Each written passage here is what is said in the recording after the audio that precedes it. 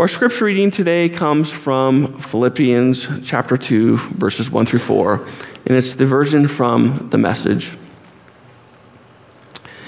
If you've gotten anything at all out of following Christ, if his love has made any difference in your life, if being in a community of the Spirit means anything to you, if you have a heart, if you care, then do me a favor. Agree with each other. Love each other. Be deep-spirited friends. Don't push your way to the front. Don't sweet-talk your way to the top. Put yourself aside and help others get ahead. Don't be obsessed with getting your own advantage. Forget yourselves long enough to lend a helping hand. All right. Thank you, Chad. Good morning. If you haven't noticed, we're getting new lights in here. And there's a big green monster in the back, whatever you had to walk by to get into the front door. So that thing's for the lights. So anyway, they are really bright. So I'll work my way through this.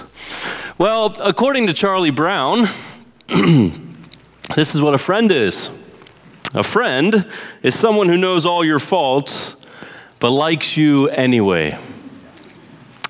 Along those same lines, there was a book out, a children's book, years ago called A Friend is Someone Who Likes You.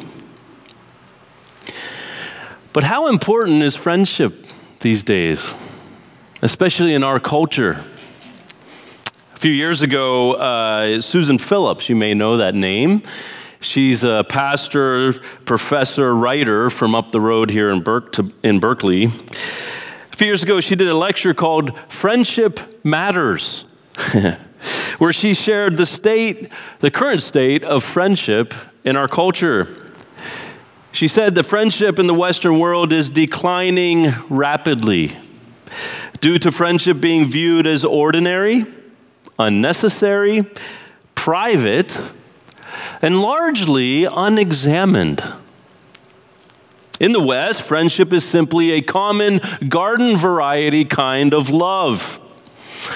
After all, don't we have this expression? Well, we're just friends.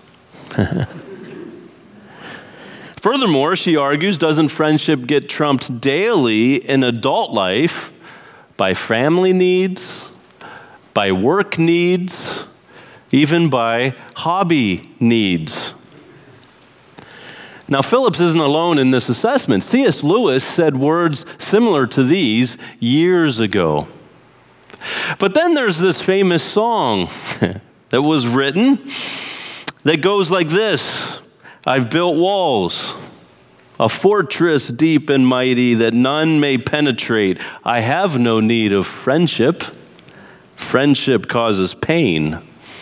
Its laughter and its loving I disdain. You know the rest? I am a rock. I am an island. For you young people, that's Simon and Garfunkel. So what are we to do when Jesus says to his disciples, I call you friends? What are we to make of it that the King of Kings and Lord of Lords offers his friendship to us? Let's pray. Well, Father, we need your Spirit to help us understand your word today. So we ask in your mercy and your grace that you would make this text come alive in our lives as never before. In Jesus' name, amen. Well, we're walking through the Upper Room Discourse with those first disciples. And this week we come to the very center of the discourse. As many have noticed, this discourse is structured in the shape of a chiasm. Now, I know this is a bit technical, but I think it's helpful to see this and to help us understand our passage today. As many of you know, much of the Bible was written in these kinds of structures, because that's just simply how the Middle Eastern mind thinks, still thinks today.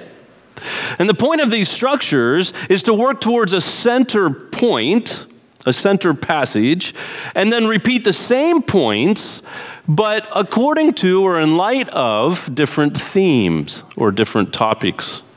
Typically, the key to the entire passage is found in the center. That's our text today. The very center of the upper room discourse. Now, as you walk through this structure, you can see that chapters 13 and 17 frame the discourse, with the first verse of the discourse and the last verse of the discourse feeding our center passage. Then in 14 and 16, chapters 14 and 16, you get teaching on the Paraclete, on love, and on being disciples of Jesus. Then last week's passage, the vine and branches, which is all about abiding in Jesus. And that pairs with the fact, the text that we'll look at next week, that abiding in Jesus happens within great persecution. And then we have the love command surrounding our passage today. Our passage where Jesus offers his friendship to us. So let's jump into our text, and we're going to look at the love command. And it's verses 12 and 17. So here are these words of Jesus. Verse 12, "This is my commandment, that you love one another as I have loved you." And then verse 17, "These things I command you so that you will love one another." Now, if you remember back at the beginning, in chapter 13, Jesus already gave his invitation to love. He began his discourse by saying he would love his disciples to the end. He then demonstrated that love by washing their feet. And he follows that with the love command. He calls it a new command. Verse 13:34, "A new commandment I give to you, that you love one another, just as I have loved you, you also are to love one another. By this, all people will know that you are my disciples, if you have love for one another." Jesus really wants us to love. I think we've talked about it every week, haven't we, in the upper room discourse. It's the clearest evidence of our love for him. And it's the clearest evidence of the Holy Spirit, the Paraclete, abiding in us. And it's the clearest evidence that we are abiding in Jesus. As disciples of Jesus, we love. That's what we do. Now, I think it's telling that in Jesus' last teaching on earth, he focuses so much on love. He doesn't focus on doctrinal purity or church government or how to do a Sunday morning church service. He focuses on love. He really wants us to learn how to love, and people will know us by our love. So the love command frames our center text today. So let's look at this center, verses 13 to 16. "Greater love has no one than this, that someone lay down his life for his friends. You are my friends if you do what I command you. No longer do I call you servants, for the servant does not know what his master is doing, but I have called you friends. For all that I have heard from my Father I have made known to you. You did not choose me, but I chose you and appointed you that you should go and bear fruit, and that your fruit should abide, so that whatever you ask the Father in my name, he may give it to you. You are my friends," Jesus says. "No longer do I call you servants, but I call you friends." Now, from the rest of the Gospels, what Jesus means here is no longer do I only call you servants. No longer do I only call you douloi. That's the word for servants. For as he demonstrated in the foot washing, they, the disciples, and we are still servants.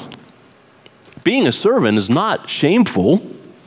Not at all. After all, Jesus is called a servant in the great Philippians hymn. Jesus, who though he was in the form of God, did not count equality with God something to be grasped, but emptied himself by taking the form of a servant.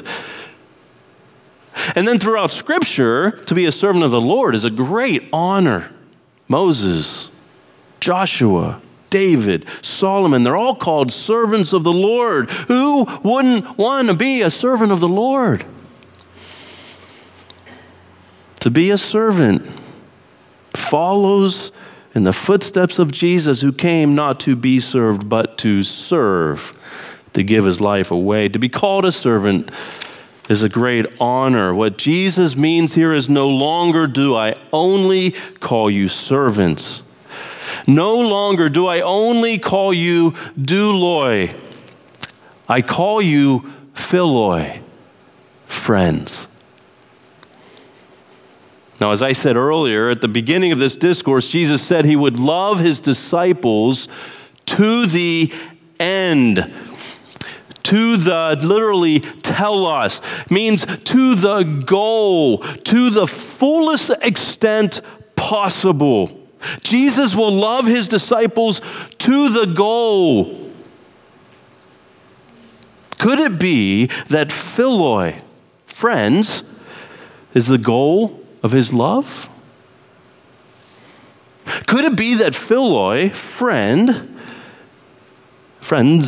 plural, is the fullest extent of Jesus' agape love? Now, you probably know there are 4 words in the Greek language for love. We only have one in English, which is probably why there's so much confusion around love. I think the Greeks would have rolled their eyes at us, or no, they probably would have been in shock by our simplicity that we could whisper, I love you to our spouse in one breath and then say, I love mac and cheese in the next.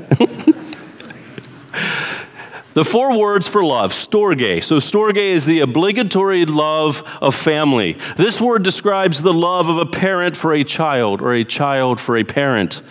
One simply ought to love his or her family.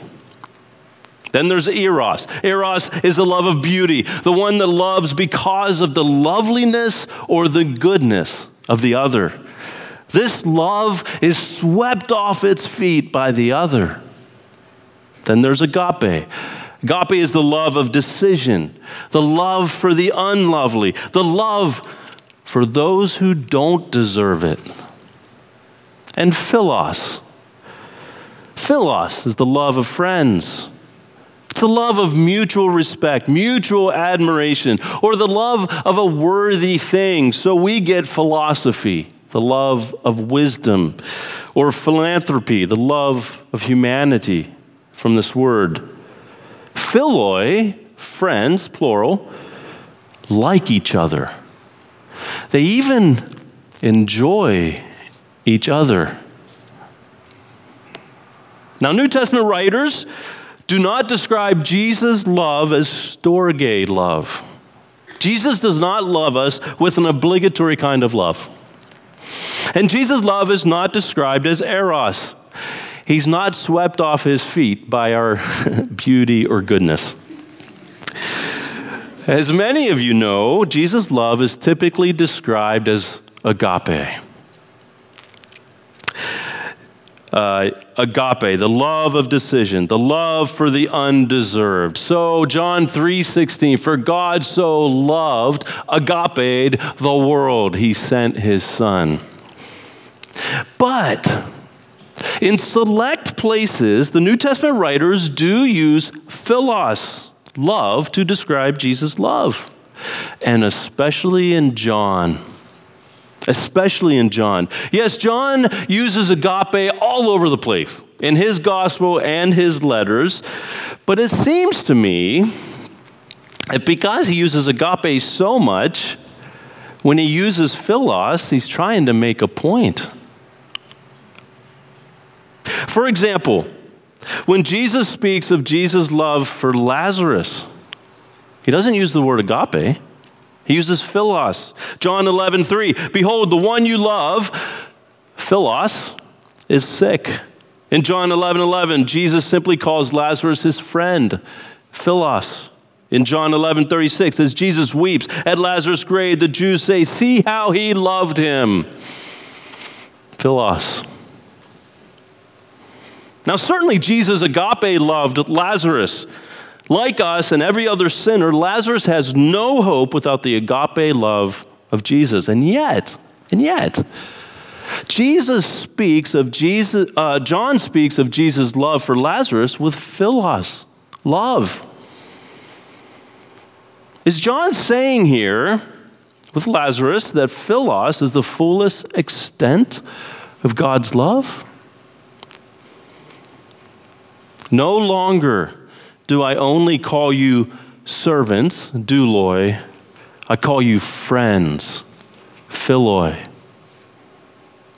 Now, in the first century, philos meant a whole lot more than the word friend means today.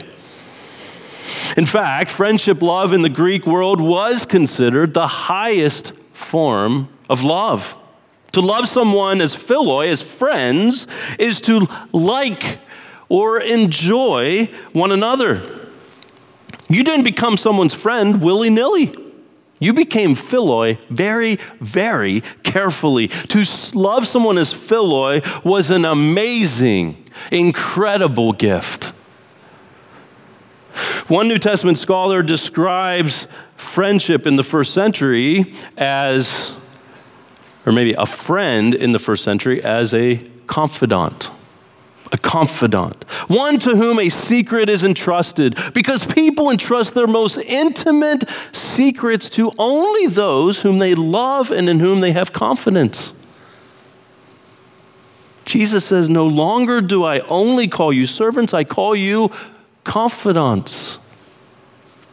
You're the ones to which I'm going to share my most intimate thoughts, all that the Father has shared with me. Whoa.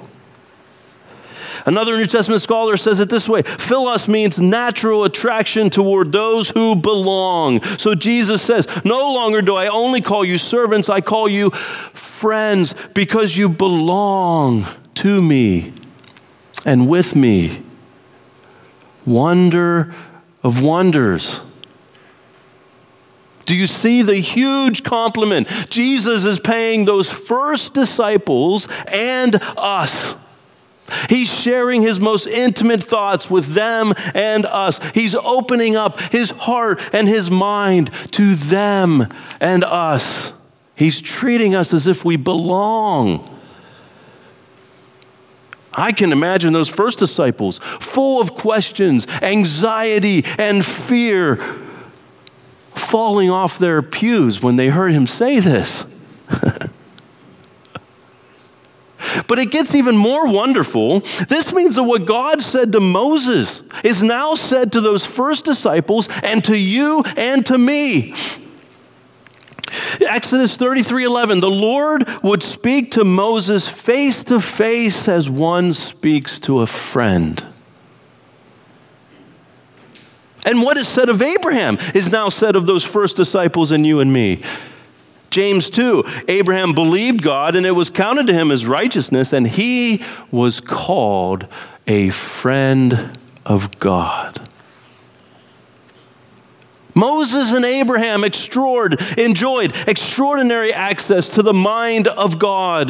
The psalmist says this in Psalm 25. He says, the Lord confides in those who fear him. He makes his covenant known to them. The word for confide there is the word for inner circle or intimate friendship. And so it's a picture of the living God holding a conference to which he invites his most trusted friends, his confidants. What a privilege. What a privilege. I call you friends, for all that I have heard from my Father I've made known to you. This is the privilege of being philoi. The privilege of belonging. Servants don't have this privilege. Servants don't know or need to know what the master is doing. Servants obey blindly, so to speak, by doing what they're told, not friends. Friends are brought in because they're trusted and they belong. They're not only told what to do, but also why and how and when. They're confidants. But it gets even better. We have the examples of Lazarus and Abraham and Moses, but John also tells us about the disciple whom Jesus loved. 4 times, he's the disciple whom Jesus agape loved. But on Easter morning, he's called the disciple whom Jesus philos loved. Now, if you remember, this disciple was the one reclining on Jesus' bosom in the upper room. He was so close to Jesus, he could feel his heartbeat. Now, what is wonderful and astonishing is that this is the same language used of Jesus' own friendship with the Father. John 1, no one has ever seen God at any time, but God, the only Son, who is in the bosom of the Father. He has made him known. The disciple whom Jesus loved, resting on Jesus' bosom, mirrors Jesus resting on the Father's bosom. It's the love of friendship within the Trinity. Sorry, I'm yelling. This is so exciting, I think. So one ancient writer can say, to say God is love is to say God is friendship. The Father, Son, and Spirit reflect an amazing friendship of reciprocity, mutuality, cooperation, love, and care. And this intimacy is extended to us. It's extended to us. Wonder of wonders. So Jesus is saying, I call you all friends. I invite all of you to rest in the intimacy of my bosom as I rest in the intimacy of my Father's bosom. Listen to what my heart beats with as I listen to what my Father's heart beats with. And what does Jesus' heart beat with? Well, we find out in John 17. That's his prayer. That's really the Lord's Prayer. John 17. This is what he prays. Father, I'm praying for them. That's us. He's praying for us. Keep them from the evil one. May they all be one, just as you, Father, are in me and I in you, and they also may be in us, that the love with which you have loved me may be in them and I in them. Isn't that incredible? That's what he's praying for us. That's what his heart is beating with. Jesus says, I call you friends. I like you. I enjoy you. You belong to us. Come into our circle of the Trinity, and I will entrust my most intimate thoughts to you. Now it gets even better. Jesus goes on to say that he chose us. He chose us. We didn't choose this friendship. This is not our doing. We've been chosen, you and me, to be his friends. We, who according to Romans 5, are ungodly, sinful, even enemies of God. Yet Jesus, the friend of sinners, chooses us. Martin Luther said this about friendship. In the world, people call others their friend because they expect to receive some benefit from them. They who are undeserving, who cannot give help, or who cannot do good to the other are not regarded as a friend. But here, in John 15, Christ calls friends those who had never done him a favor, but are poor, wretched sinners, even God's enemies, and whose sins and death he takes upon himself. Jesus calls us friends.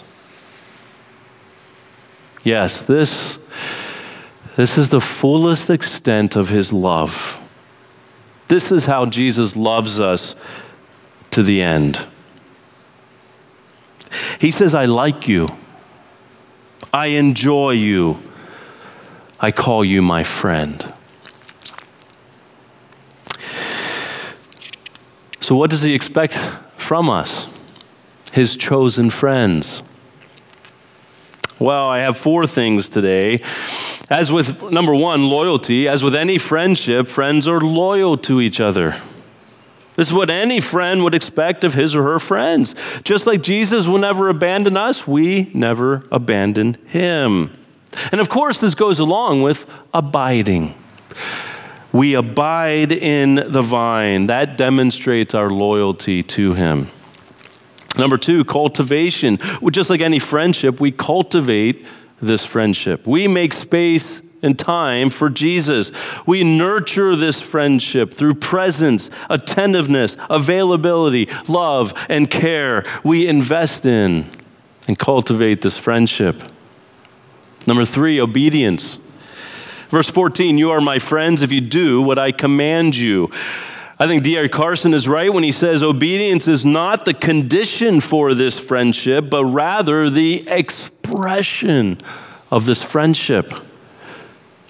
We listen to Jesus and we come to him, we come to trust in him, and we begin to believe that he has our best interests in mind. And then out of our love for him, we do what he commands as he does what his Father commands.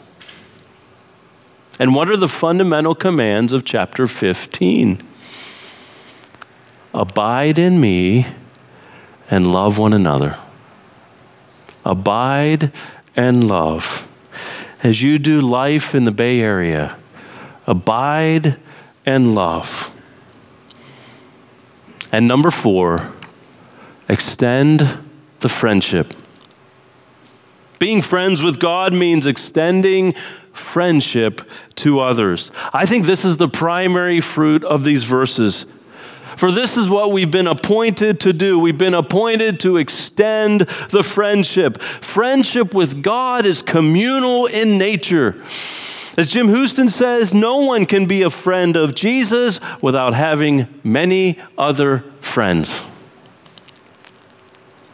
So include others in the circle. Don't just love with decision, love as friends. See, friendship with God is a calling to life in community, a life of friendship with others along the Jesus way. We befriend Jesus by befriending one another. But this takes great intentionality. Because as I began with, our culture doesn't value friendship. The individualism which permeates our culture forms us to put ourselves at the center of life, which means we put our needs above everyone else's, while our consumerist culture exalts getting rather than giving. Furthermore, our busyness conditions us to believe we simply don't have enough time. So we need great intentionality to extend the friendship, to produce this fruit. And of course, this is another chance to encourage all of us to be part of a connection group. We here at PBCC, we desire for all of us, every one of us, to be in a connection group because these are great places and they're natural places to extend the friendship. So those 4 things we can do as friends of Jesus. So as I close, I'm going to invite our worship team up. And I'm going to invite our communion servers to come up and stand over here to my left. So I'll close with this. One writer says this: the gospel can be put into 6 simple words. Jesus offers his friendship to you.